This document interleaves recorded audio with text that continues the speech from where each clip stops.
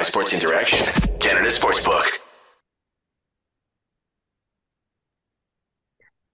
Hello, everybody. Welcome back to Game Over Ottawa for real this time with no technical difficulties. The New York Islanders have been sensed tonight in surprising fashion. Kevin Mandolisi's NHL debut went just about as good as a goalie could hope for. Joining me today, I've got Adam Copeland from the Zoopcast. How are you doing tonight, Adam? I am doing very well, Maud. After that, that was a heck of a game for our new favorite goalie, Kevin Mandolisi. So I'm excited to dive into it. Yeah, we'll get into that and more. I'm just going to quickly shout out our sponsor, Sports Interaction. Want to bet? Then get in on the action at Sports Interaction. The boys of summer are back on the diamond, and March Madness is on deck. Bet pre-game, live and play, or on one of our many prop bets. Sports Interaction makes it easy to deposit, play, and cash out. Head to sportsinteraction.com/STPN, or in Ontario, download the app now using the QR code at the bottom of the screen. 19 plus, please play responsibly. Now, I think we're going to be spending a whole big chunk of time here talking about the performance of Mandolisi. I think before we really get into analyzing how the game went, first I kind of want to ask you how you were feeling before the game in terms of the decision to give him the start, because I know that a lot of people were hoping to see Mads Søgaard just go back-to-back tonight after how great he was against Calgary. So what were your thoughts kind of heading into the game? I don't know. It was really 50-50 in a way because Mads Søgaard definitely played well enough yesterday. I mean, he gave up 3 goals, but he definitely played well enough yesterday to earn a spot today. But then there's the whole conversation, the ever-evolving conversation of like goalies playing on back-to-backs and like you're not supposed to do that. And it's like, well, you know what? Like, why not give this kid a chance, Mandolisi? Like, let's get him in there. And I think they talked about it on the broadcast yesterday night against Calgary, but they were like, the players, they tend to play harder when they got a young kid back there who's in his first game, right? I don't know if that had anything to do with it, but they make the decision to put Mandolisi in, and I wasn't expecting much at all. Like, honestly, like, this is a guy who is a 6th round pick. He's played in the ECHL this year, AHL as well, obviously, but you're thinking maybe there's not much here, like what's going to happen, and this guy just blew it out of the water. It was unreal. Now, obviously, it's one game, and I'm not going to make a definitive this goalie is good or this goalie is bad after one game, but man, that's a heck of a start, right? Like, that is a 46 saves on 48 shots performance going into a shootout. That is just craziness on the road with the team in front of you on a back-to-back. And some of those saves were so clutch, man. Like, in overtime, Travis Hamonic is having a 3-minute shift in overtime, and you're on the penalty kill. And then here's this rookie goalie just sliding all over the place. He's making the craziest saves. I thought he was unreal. And the only thing that matters is that he gave him a chance to win, because he definitely had some adventures, right? Like, he lost his stick 3 times. I can't remember the last time I've seen That's that. right, yeah. It was hilarious. And he's like, there was times in the second period, he's like spread eagle in the crease. He's like doing a, belly flop or something like that. He's just all over the place. But man, I'm really happy for him. Like, imagine that, right? You're in the ECHL like a couple months ago, and now you're playing, NHL for the Sens. Like, it's pretty crazy. So all in all, it's an unreal debut, and very, very happy for the kid. Yeah, super awesome story tonight. And one thing, it was an interesting point that they brought up actually on the broadcast tonight that I didn't really think about in regards to him playing in the ECHL this season. Because one of the things I was kind of worried about is, when a goalie has spent more time in the ECHL this season than the AHL, you kind of think like, oh, that's a huge jump going up basically 2 leagues.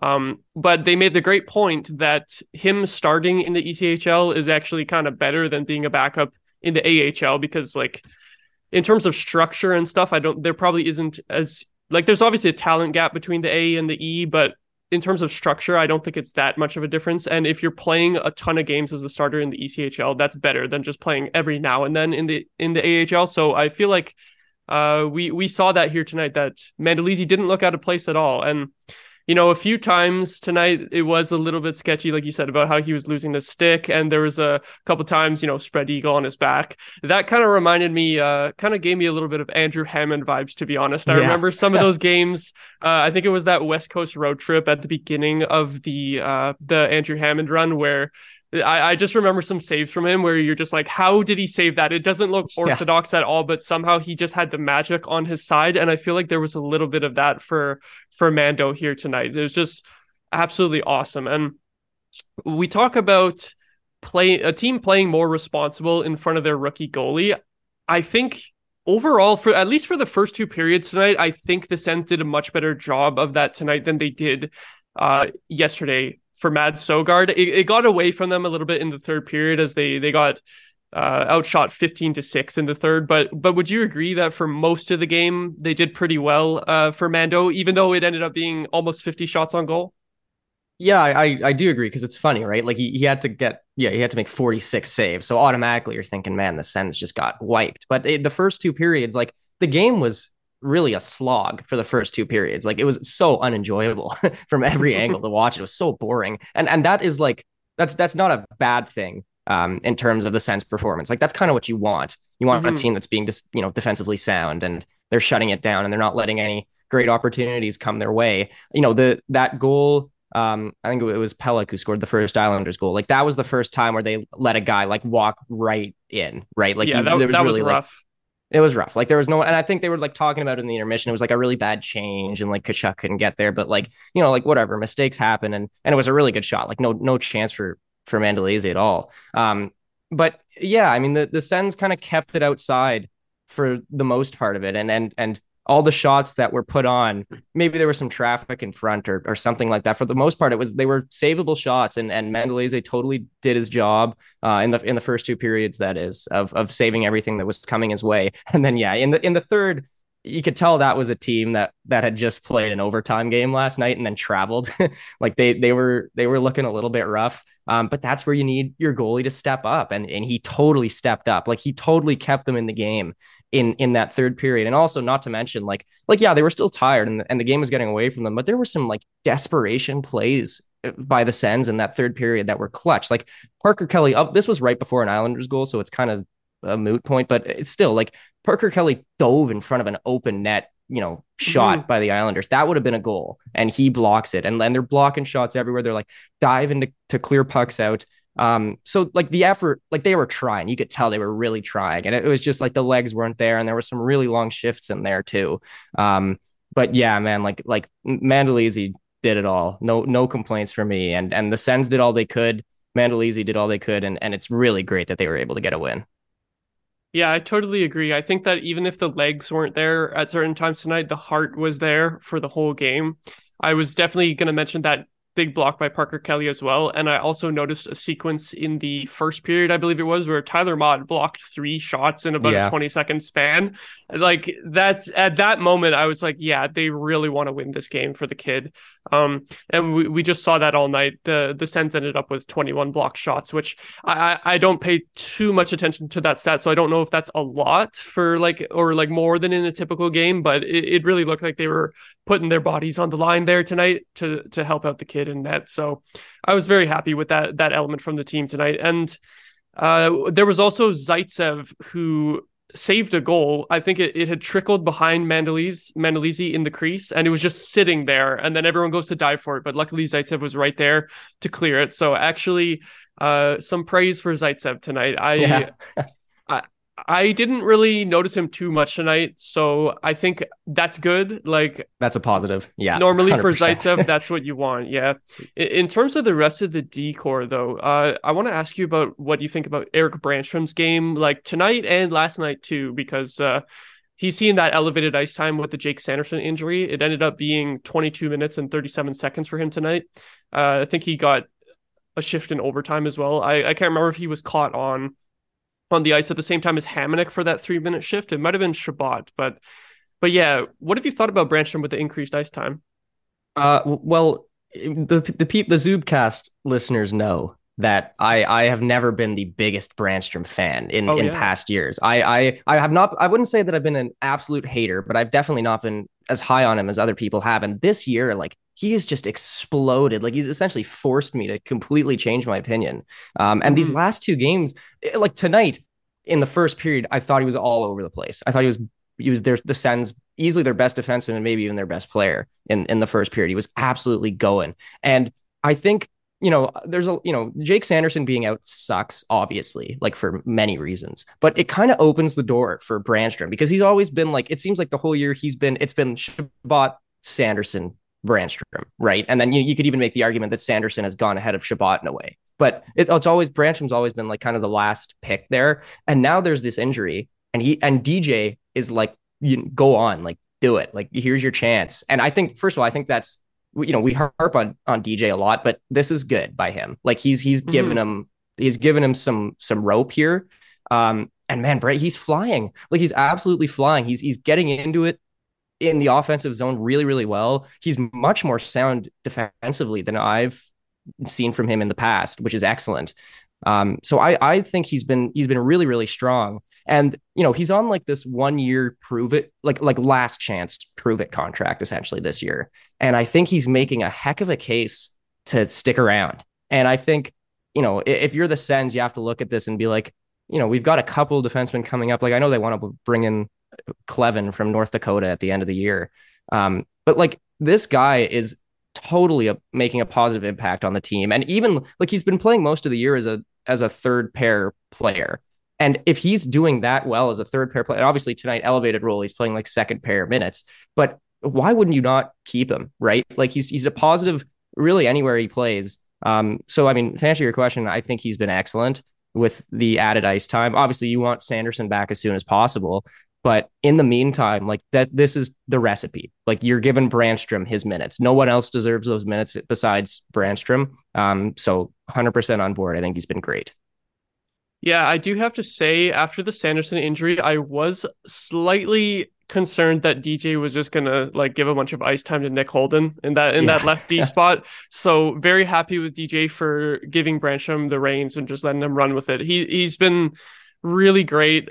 I loved how he was jumping up in the rush today. He had those 2 shots that hit the post, which was heartbreaking because after he finally broke that goal drought 2 games ago, I think it was. It would have been awesome to see him pick up another one real quick because we would all love to see more offense in his game, really, because I think that's been the main knock on Brannstrom is that if you're going to be a smaller defenseman, a little bit weaker physically, that most people would expect you to be putting up points to kind of offset that, and it just hasn't really been there for him. But I think with this elevated ice time, I think we're probably going to see him pick up some more points over the next few games while Sanderson's still out. And also, interesting that you brought up Clevin. That's something that I haven't really thought much about because he's also a left-handed D, correct? I believe he is. I think so. I'm not sure. I don't know too much about him, but I know he's at North Dakota and he's like this huge big guy and they're really high on him. For whatever reason. Yeah. Huge defenseman. You know that they're going to want to get him into the lineup as soon as possible when they probably will sign him at the end of the season with probably, I can't remember exactly when the college season ends, but the NHL season kind of runs a little bit later lately into April. So there'll probably be a few games for Clevin to potentially get into. That'll be interesting to see when Sanderson is back as well. Because we at that point, we're not going to be wanting to see Brannstrom scratch or anything to get Clevin in there. I do kind of wonder if they can look at maybe playing Brannstrom on the right-hand side at some point. Obviously, you're not going to do it now while Sanderson is out. However, in terms of just seeing him play in this elevated role and doing quite well so far, if he keeps it up, it could be sort of a situation where you want to keep him at that high ice time, right? Or like he's obviously been great in a third pairing role, but I do wonder if maybe we can keep his ice time up a little bit more. Like I know he's played right D in the past. Like, what do you think about that idea? Well, I think it's definitely fair, right? Like he's proving that he can handle this elevated ice time in the last 2 games, at least. Like obviously it's a small sample size and you keep it going and you see how he does. Playing him on the right, I don't remember the last time he's played the right side. Maybe I'm just forgetting it, but he definitely, I mean, I don't know. I'm not a defenseman. I don't know how hard that switch actually is to play from the left side to the right side. Like that's not something I'd say I'm a huge expert on, but at this point, like why not give it a try, right? Because you think about where the D is going to be at. You're assuming that, I mean, there's a lot of talk right now that Zaitsev is going to be gone by the deadline. And then, that's a spot freed up on the right side there. Maybe he takes that, but you're right. Like you want to try to play your best players as much as possible. Like that's just the simplest philosophy, the simplest way to put it. And so right now, Brannstrom is proving that he is one of your better players on defense. So it would definitely make sense to put him on the right side if it meant to get him more minutes. So I'd definitely be all over that. And as for the earlier point on Cleven, because they did this with Sanderson last year, right? Like they brought him in at the end of his college season. Now, unfortunately, Sanderson was injured and he didn't get to play. I'm really interested to see what they do with Cleven, because I think one big factor is, are they still in a playoff race when he gets here? And if they are, I would be surprised if he got into games, right? Because at that point, you're like focused, like laser focused, like let's just make, do our best. Let's try to make the playoffs here. This kid can wait. He's still young. But, let's say like, knock on wood, like God forbid, let's say they go on like this crazy losing streak here, and they're out. At that point, why not? Like you might as well get him into a couple games and at least see what you have. But yeah, I mean, I don't know. You do whatever you want on D. Like the DJ is not afraid to mix up the pairs. He's done it all year. And I'm all for Brandstrom playing a little bit more. And I guess we'll see on Cleven. Now, since you did mention the possibility of the team being in a playoff race in April, I had to do what I hate doing and pull up the standings. I'm a person who I will not. I haven't looked at the standings all year, to be honest. Like I literally like I don't even know how many points they're out. I don't want to focus on that at all. I mean, I hope they make the playoffs, but I think for them it should be like let's just win every game. Like who cares? But anyway, sorry I cut you off there. I think that would definitely be the mindset in the locker room in terms of just take it one game at a time and you want to win every game. I'm definitely the type of person where we win a couple games and I'm like, okay, let me look just to see like who we're playing next and stuff. So I have to admit I was tempted and I had to go look at the standings right now. It would have been huge if we were able to beat the Islanders in regulation today, just because they're one of the teams we're chasing. But we do have remarkably 4 games in hand on them and Florida. So I definitely feel like it's possible to close the gap on them. The only problem is that both of them are not actually in the wild card. They're the 2 spots below. So, but hey, Washington lost tonight. Pittsburgh is playing a late game. Maybe they'll lose. I feel like I don't expect us to get super close to the playoff race, but also I don't think we're going to be tanking really hard for Bedard either. Like we got Chicago coming up, but that's definitely a winnable game. St. Louis has struggled this year, but then we got really tough matchups in Boston and Carolina coming up after that. So I don't know. I feel like the team is on kind of a heater, despite it doesn't really feel like it because we had that big 2-week break for the All-Star break, but they are 7-3-0 in the last 10 at this point. So it's kind of giving me hope. Like, do you feel that little bit of hope? It's like certainly really exciting, right? Like you're finally like for the first time in years, the team is going on like runs. Like this isn't the first run they've had this year either, right? Like they were really good in December and then they kind of tapered off a little bit and now they're getting on this run again. And so at this point, what I'm concerned with is let's keep this.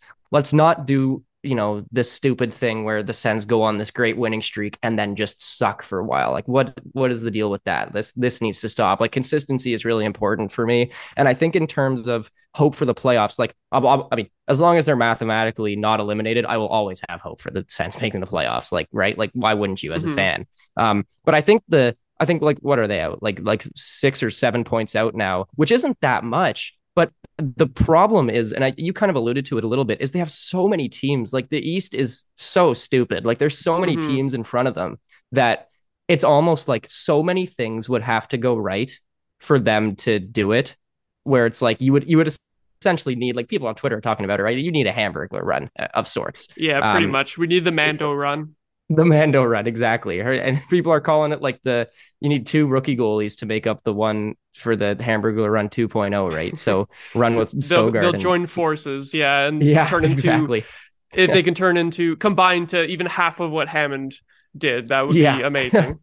It would be, really. I don't know. I think at this point, and Louis, Josh, and I on the Zoobcast, we talk about it all the time. Like our expectations at the beginning of the season were not like, it's going to be hard for the Sens to make the playoffs just with how the East stacks up and everything. So the way that the season is working out right now, if the Sens end up finishing, 4, 5, 6 points out of a spot, I think I'm content with that.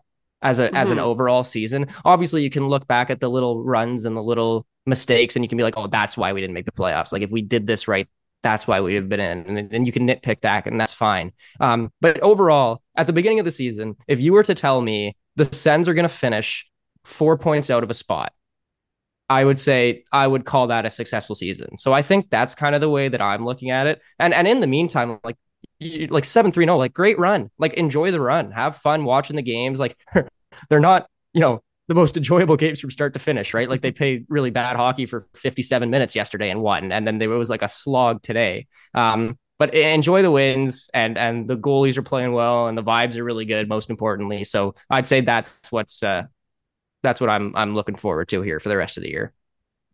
Yeah, I totally agree with the point of if we finish 4 to 6 points out of the playoffs, that's pretty much a positive overall. Like if you said that's where we would end up at the beginning of the season, I would definitely take that. I think it's maybe it's just because I'm like paying so much closer attention to the team now doing these streams that it's like riding, especially the post-game reactions, just riding the highs and the lows every game. I feel like it's just amplified for me, but I feel like it's been a huge roller coaster of a season compared to if we were kind of like a few games above 500 kind of for the whole season, and then we fall off at the end, and then we're a few points out, as opposed to being kind of going up and down from ninth and like 12th in the conference and just going back and forth. It's like kind of a will they won't they thing all season. But I don't know. I'm just glad that the Sens have managed to keep things entertaining enough to keep everyone actually watching the whole season, because for the past 5 years there was a lot of games where it's just like, I'm gonna turn this on because I have nothing better to do. But if I did, like, would I really be bothering to watch this team at this point? Whereas this season you can tune in, and it's not always going to be a great game, but you will probably at least see some great plays like from our top players. So I agree that if that's where we finish, I would be pretty happy with the result overall. Yeah, and I definitely agree. Like, no, that's all right. I think you make a good point. Like watching the players, like look at Stützle. Oh my God, definitely got to talk about Stützle. This guy's unreal, man. Like he's really like people are tweeting. Josh tweeted from the Zoomcast the other day, like the quote tweet of when Frank Saravelli released the details of Stützle's contract, and everybody was like crapping on it. I'm like, look at this, man. His contract hasn't even started yet, and it's a steal. Like we have this guy.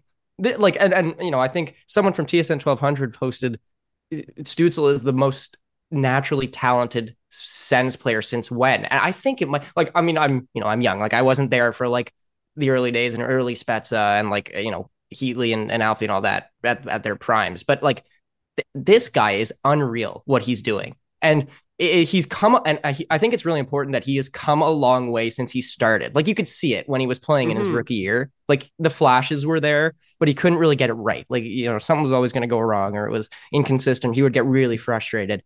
But now it's like he's sticking with it all the time. And it's like, it's really working for him now. And he's working on stuff. And he is like just flat out beating guys in so many different ways. And it is so awesome. Like, when's the last time the Sens have had a player that is like so much better than everybody else, like Stützle is? And he, the rest of the top six is really good too, obviously. But to me, he has been the one that has stood out the most as making like the biggest step and really cementing himself as like a future, even current star. Like it's still, honestly, it's insane he didn't go to the All-Star game. With all due respect to Brady, like, because he's been great too. Like Brady deserves to go, but like Tim, I mean, come on, like for the next like years to come, I think he's going to be their All-Star, and he is just such a treat to watch what he does with the puck. Like he is just going all over the place. Scored another goal today. Like he's got 6 points in 48 hours. Goal.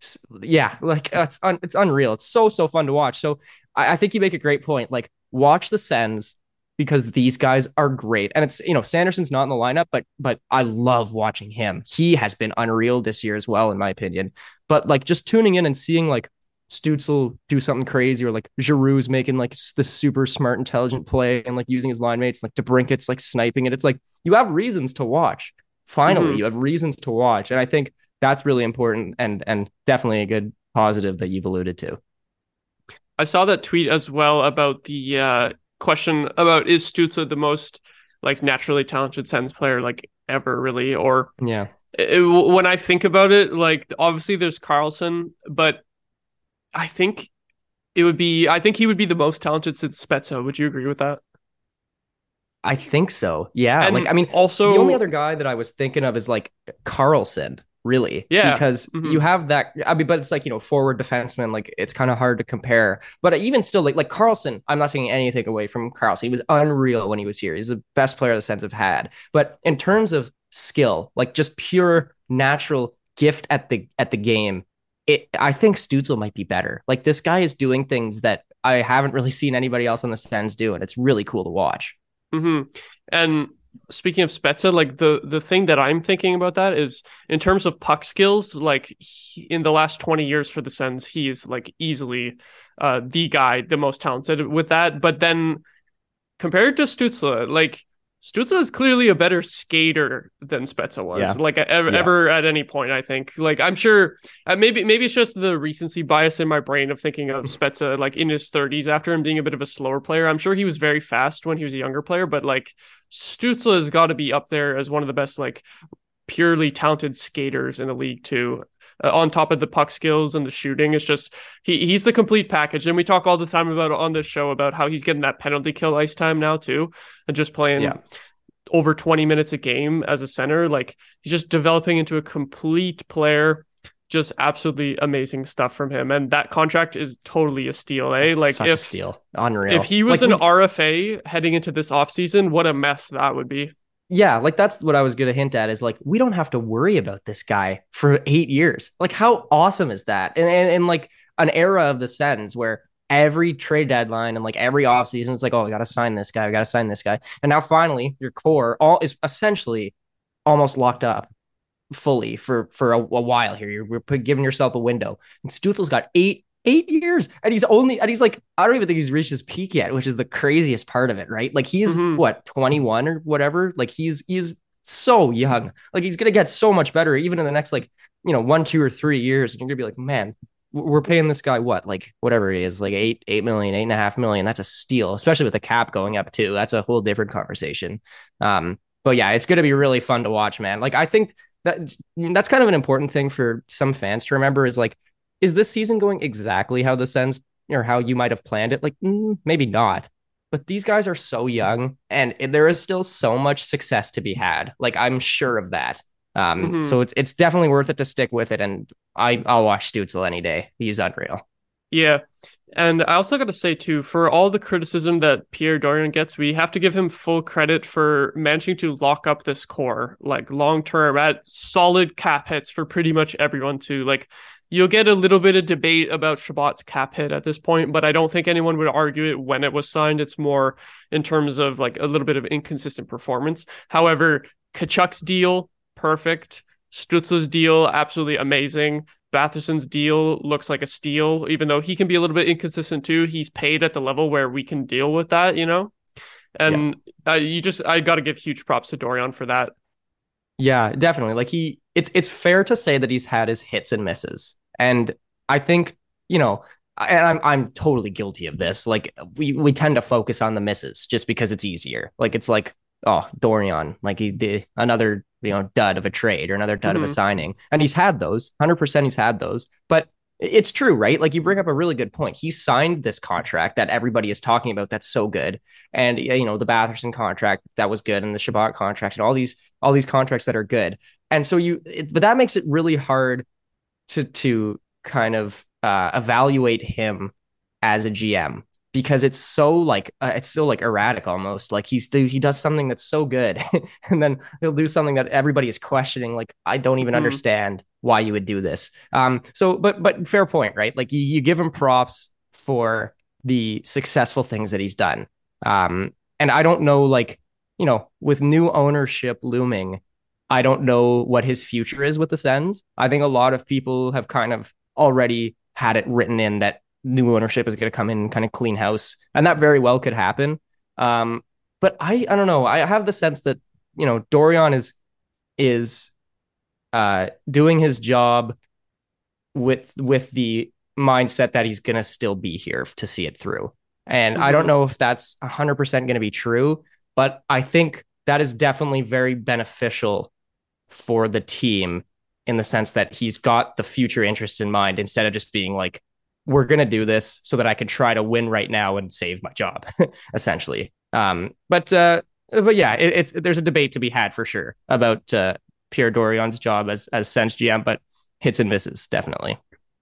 Yeah, I think it's a little bit of an interesting thing with Dorion where I feel like he's done an amazing job assembling the core of this team and he's got all the primary pieces just perfect. And then it's all of the depth moves and all of the depth players where it's like, why did you pay this much for this player? Why did you give up a third round pick for Hamonic and stuff like that?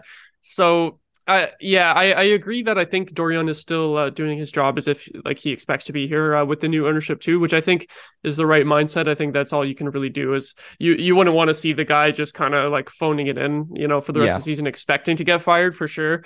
But I go back and forth on Dorion all the time, but to be honest, I wouldn't mind if new ownership kept him for one more season. I would say just in terms of can we see this team finally actually get to the playoffs? If he can give him one more year to potentially surround this core with the right pieces for once, because that's the main thing he's struggled with. He's gotten the main things right, and then it's all these other things on the side that haven't really planned out as much. I think I would give him one more year. Like I wouldn't be mad if he was fired because it's definitely been an up and down tenure for him. But would you agree that you would do that, or do you disagree? I'm not sure. I think it's a fair point to say one more, like let's give him one more go. But I feel like we've been saying that for a little bit now, right? Mm-hmm. Like it's like, let's give him one more go. Like this is the season. And then, this year it was, let's give him one more go. Like this is the season. And now, remains to be seen if that's going to be a success or not. I don't know. I do think that fresh blood in the front office would probably help just to see things from a different perspective, because anybody who comes into the front office is going to be able to see like, okay, we've got this great top six. Like anybody can see that. Any manager's going to see that. And it's like, oh, we got Sanderson, who's great. And we got Chabot and Zub and Brandstrom, and they're great. But then it's those new managers that are going to be like able to identify the problems that you pointed out, right? Like, oh, this guy kind of stinks. Like this guy's kind of an anchor. And oh, the fourth line's not great. Like we could probably do a bit better on that. So in that sense, I think new personnel, I would welcome it. If Pierre Dorion ended up sticking around, I would say I would be surprised. Yeah. I don't think I would be like irate. I don't think I'd be furious. But if it's another, like next year is really important for them to get over the hump, I think. So if next year turns out to be a dud with Dorion, then you have there's at that point enough is enough and there's no excuse, I think. I don't know. I think, I don't know. We'll see what they do. I think it's likely that when new ownership comes in, they will kind of overhaul, just seeing the track record of Dorion and some of these guys. They'd probably be like, it's probably in our best interest to just bring in someone new and try to get a fresh, face in here. But we'll see, right? Like that's kind of up to them. We don't know who's going to own the team. Ryan Reynolds, hopefully, but hopefully we'll see how that shakes down. Yeah, I definitely agree that I think it's more likely than not that they'll move on from Dorion under new ownership. But you definitely brought up a great point about the bringing in new eyes and just them being able to see things differently than Dorion in terms of the things that he may not have done so well over his tenure, like certain things where he might not necessarily, like we as fans criticize and think like, oh, this is what needs to improve, but he might still just think like this is how, if we continue down this path, it will eventually work, right? So I think that's definitely a fair point there. And another thing I want to ask you about is we mentioned the contracts of the core players on this team, and talking about how Tim Stützle, we're lucky that we don't have to deal with the RFA negotiations with him this offseason. But there is the Alex DeBrincat negotiations. And I kind of want to pick your brain on how you're feeling in terms of that. Now, it seems from the insider reports that it doesn't sound like there's going to be any serious negotiations until the new ownership does come in. It seems like they don't, at the current moment, they don't necessarily have the green light to just hand him the giant contract. But in terms of when they can actually start discussing a contract with him, what kind of a contract would you like to see? I don't know. I really don't know. Like I don't feel torn. Like I want to keep him 100%. Like he's unreal. Anybody who says that they should trade him, I would disagree with. I think they should do everything in their power to keep him. I like, man, it's so tough. You definitely have to wait for the new ownership, obviously, like you said. I think what if I were Alex DeBrincat, I would sign my qualifying offer and I would do Hmm. one more year of RFA because why wouldn't you? Like you're giving yourself so much freedom to be like, okay, we're gonna have one more tryout year here, and I'm not locking in. But if it goes really well, I can lock in, and if it goes kind of bad, I can kind of skedaddle. Um, so if that ends up happening, I think that would make a lot of people quite nervous, for rightfully so. But I don't think it would be the end of the world because I think if all next year shapes up like we're all hoping it to be and they take the next step and he's on that 1 year QO and he's going to be like, oh man, I can see a future here. And I think, you know, a lot of people have pointed it out. Like we had Matt Bosty on the Zoobcast the other day, and he was saying like these guys just love to be around each other, and I think that is a really important thing that should not get overlooked. Like we have seen what has happened with locker rooms in this league when Hmm. players don't want to be there. Like look at Vancouver, it's a mess, Yep. and the Sens even like We've years seen it ago. here. Yeah, Yep. we've seen it here exactly. So the fact that it's so like the vibes are good and I think that's going to rub off on him. And I think he's going to be like, it seems like it's pretty nice to be here. Um, I don't know. I have like the little hope and confidence in me that he's going to resign, either, medium or long term. But I do think he's going to do a 1 year QO. Hmm. And I don't think that's any kind of a red flag. But it's a sign that the Sens need to go next year. Like there's no excuses next year and they need to go. They need to make the playoffs at least. They need to bulk up in the bottom six. They need to bulk up on D um, for Alex DeBrincat to stick around. So that's kind of where I'm at with that. I really have no idea. Like honestly, I have no idea what the contract would look like. No clue. Hmm. I don't even know how to put a number on it or a figure. I haven't even thought that far ahead. But for now, I think that's where I'm at. Is you got to you've got this guy for one more year on a prove it, and we'll see what he can do. Yeah, I agree that I wouldn't be too worried with him taking the qualifying offer just because we're in the scenario where it doesn't make any sense to be trading him right now. And I don't think because of the whole thing of being able to sign the qualifying offer and then walk as UFA, I don't think you would get considerably more assets for DeBrincat at this year's trade deadline than you would when he's a UFA anyway as a rental. Yeah. Like it would be a little bit more just because you're getting him for two playoff runs as opposed to one, but just because of that whole situation, I don't think it would be such a huge thing where it's like, oh, we would miss out by keeping him that much longer. I think a lot of fans are kind of scarred by when Mark Stone signed a 1 year Yeah. deal that led him directly to UFA. However, if I remember correctly, I don't think that was even actually signing the qualifying offer. I think that was just like It was just a Dorion one gave year him that. deal. Yeah. Yeah. So and that seemed to be the situation, more of a situation where it seemed like Stone wanted out. But the big difference there was that the Sens had no hope of actually improving next season at that time. Yeah. Whereas we pretty much expect a playoff team next year at this point. It would be a colossal failure if they weren't. And if this team is able to get into the playoffs next year, you got to think that DeBrincat's point totals are going to be going up, and you got to think that he would be pretty happy here at this point. So I agree that I wouldn't be too worried about him signing the qualifying offer, especially because his goal scoring is down a little bit this year. And if you locked him in for like 9 million or more right now, and then it was about the same next year too, that could be a potential situation where it's like he's not an awful fit on the team, but maybe he isn't a $9 million player in this situation. So I think I would totally be fine with having just like that one more year for him and then being able to negotiate from there.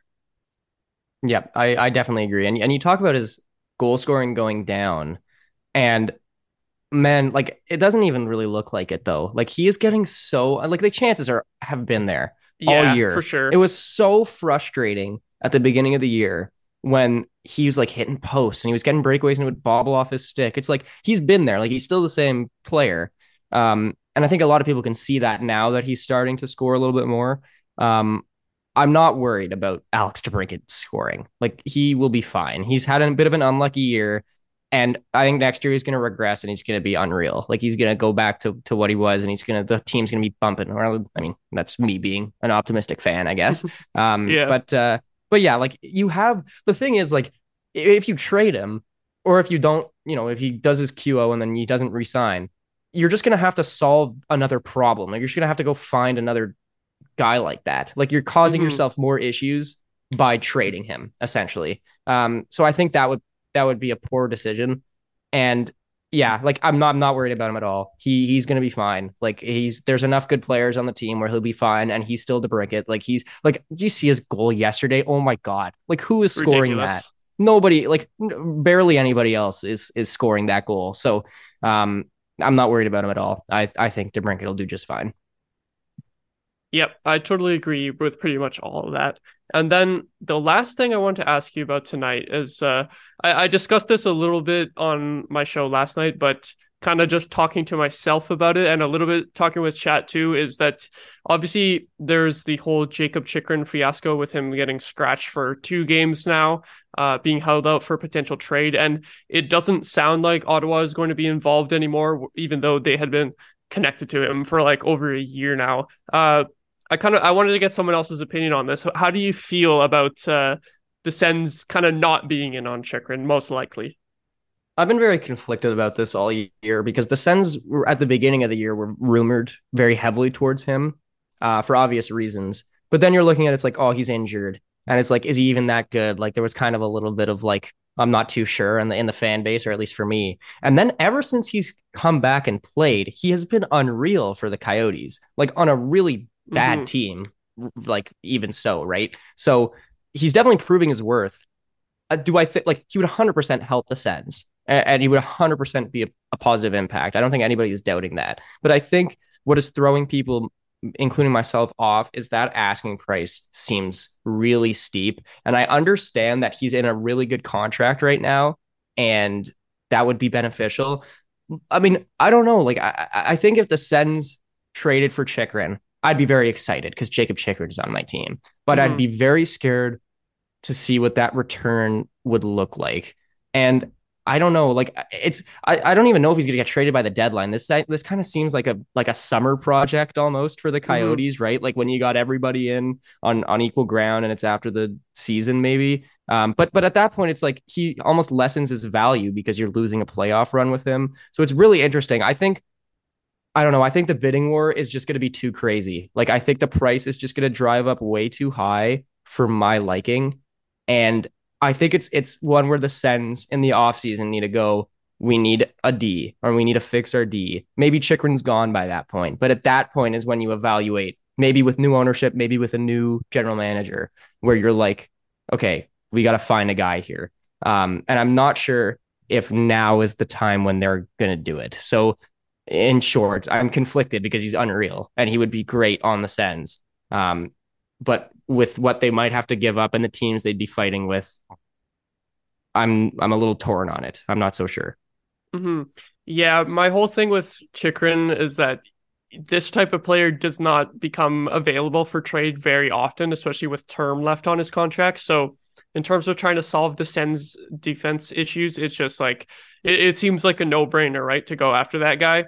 And then like with him off the market, it's like I have no clue who the hell else who's anywhere near as good as him is gonna potentially be available for the Sens to try to plug into their top 4. Like someone who you would bring in and you would have high expectations for right away, right? Like I'm sure they'll end up finding someone who's kind of under the radar, and then that'll be the guy, and we're all kind of questioning it, and then we'll see whether or not it works out. But it's like missing out on Chychrun, it's like I don't really know who else I want them to go for. Like I feel like the name that a lot of people bring up all the time is Matt Roy from LA. If they decide to move a guy out because they have a lot of young defensemen coming up, like they'll need to make some room for Brandt Clarke, and they might even be the team trading for Chychrun apparently. So then that shuffles bodies around on their blue line. But like, is there any defenseman that you're looking at other than Chychrun that maybe the Sens could be looking for in the offseason?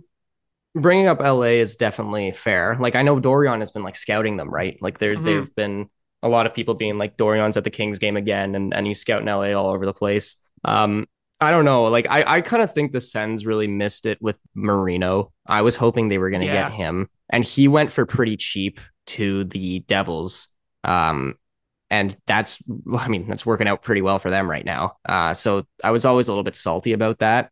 I don't know. Like I haven't really checked the free agent class for this summer. And we have like the thing is, like, you have no idea who's going to just become available by the summer, by the off season, like who teams are just going to make available. Like maybe some team plummets the rest of the year here and they're like, okay, we're going to have to sell off this guy or whatever it is. So I think the way that I see it is you're 100% right. Like a guy like Chychrun does not go on market very often. So at that point, he's a hot commodity and everybody's going to be wanting this guy. But maybe you just wait and see where, what happens in the summer, and see who becomes available. Maybe someone emerges that you really like, you go out and you get them. And then, we don't even have to have this conversation again next year and be like, oh, a good thing we didn't trade all that for Chychrun and we just got this guy instead. Mm-hmm. So I don't know. We'll see. We'll see how it works out. But I'm really interested to see what the trade package is for Chychrun, because maybe it'll make me just eat my words and be like, oh, well, that was cheap. Like, why didn't the Sens do that? So, we'll see how that goes down. But it should be fun to follow for the rest of however long the saga goes for him.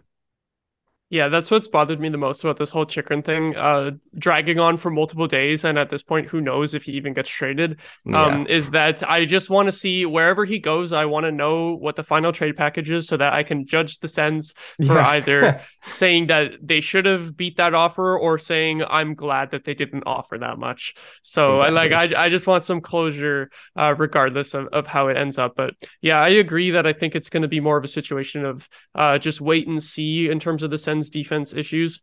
I hope they don't really bring anyone in at the deadline unless it's like a surprising player that you wouldn't really expect to be moved. But I think it's a little bit too early. I think we were talking about the whole GM thing earlier, whether or not Dorion will still be around. I think maybe it's something where obviously he should still be planning as if he's keeping his job, but maybe leave it to the offseason just in case. Maybe we'll let the new GM handle that if that ends up being the situation. But lots of interesting storylines for the Sens looking ahead to the future. I think that's where we're going to wrap it up for tonight. Thank you so much again for joining me tonight, Adam. Oh, pleasure. It was a blast, especially after a win like that. The vibes were good. I was feeling good. I was really scared that this was going to be after a loss, and I was going to be like, oh man, I am not going to want to do this. Like, I'm going to be in such a bad mood, but clutch game to have me on. Yeah, I'm very glad that I had a guest for this game too, considering I've done all the games against the Islanders now this year, and they are not the most exciting team. So I'm so sorry. luckily, the last game, it was really Greg's debut, so at least I had that to talk about the whole time. And then we got Mandolisi's debut. So just awesome stuff tonight. Awesome game. Great show. I think you're a great guest. Do you want to plug your socials and the Zoobcast as well? Yeah, you can find me on Twitter at Adam Copeland. Zoobcast. I don't care if you follow my personal. Follow the Zoobcast, man. We're having fun on there. It's me, Louie, and Josh, just having a great time, and we put out episodes more or less once a week, maybe once every 2 weeks. So definitely follow at Zoobcast on Twitter, and I think that's about it for me. So thanks again, Mod, for having me on. This was a blast. Awesome. Yeah, so Game Over Ottawa will be back on Friday as the Sens will take on the Blackhawks that night, and Charlie will have that game for you guys. Thank you so much, everyone, for watching. Leave a like on the video, subscribe to SDPN, and have a good night. Game over! Powered by Sports Interaction, Canada Sportsbook.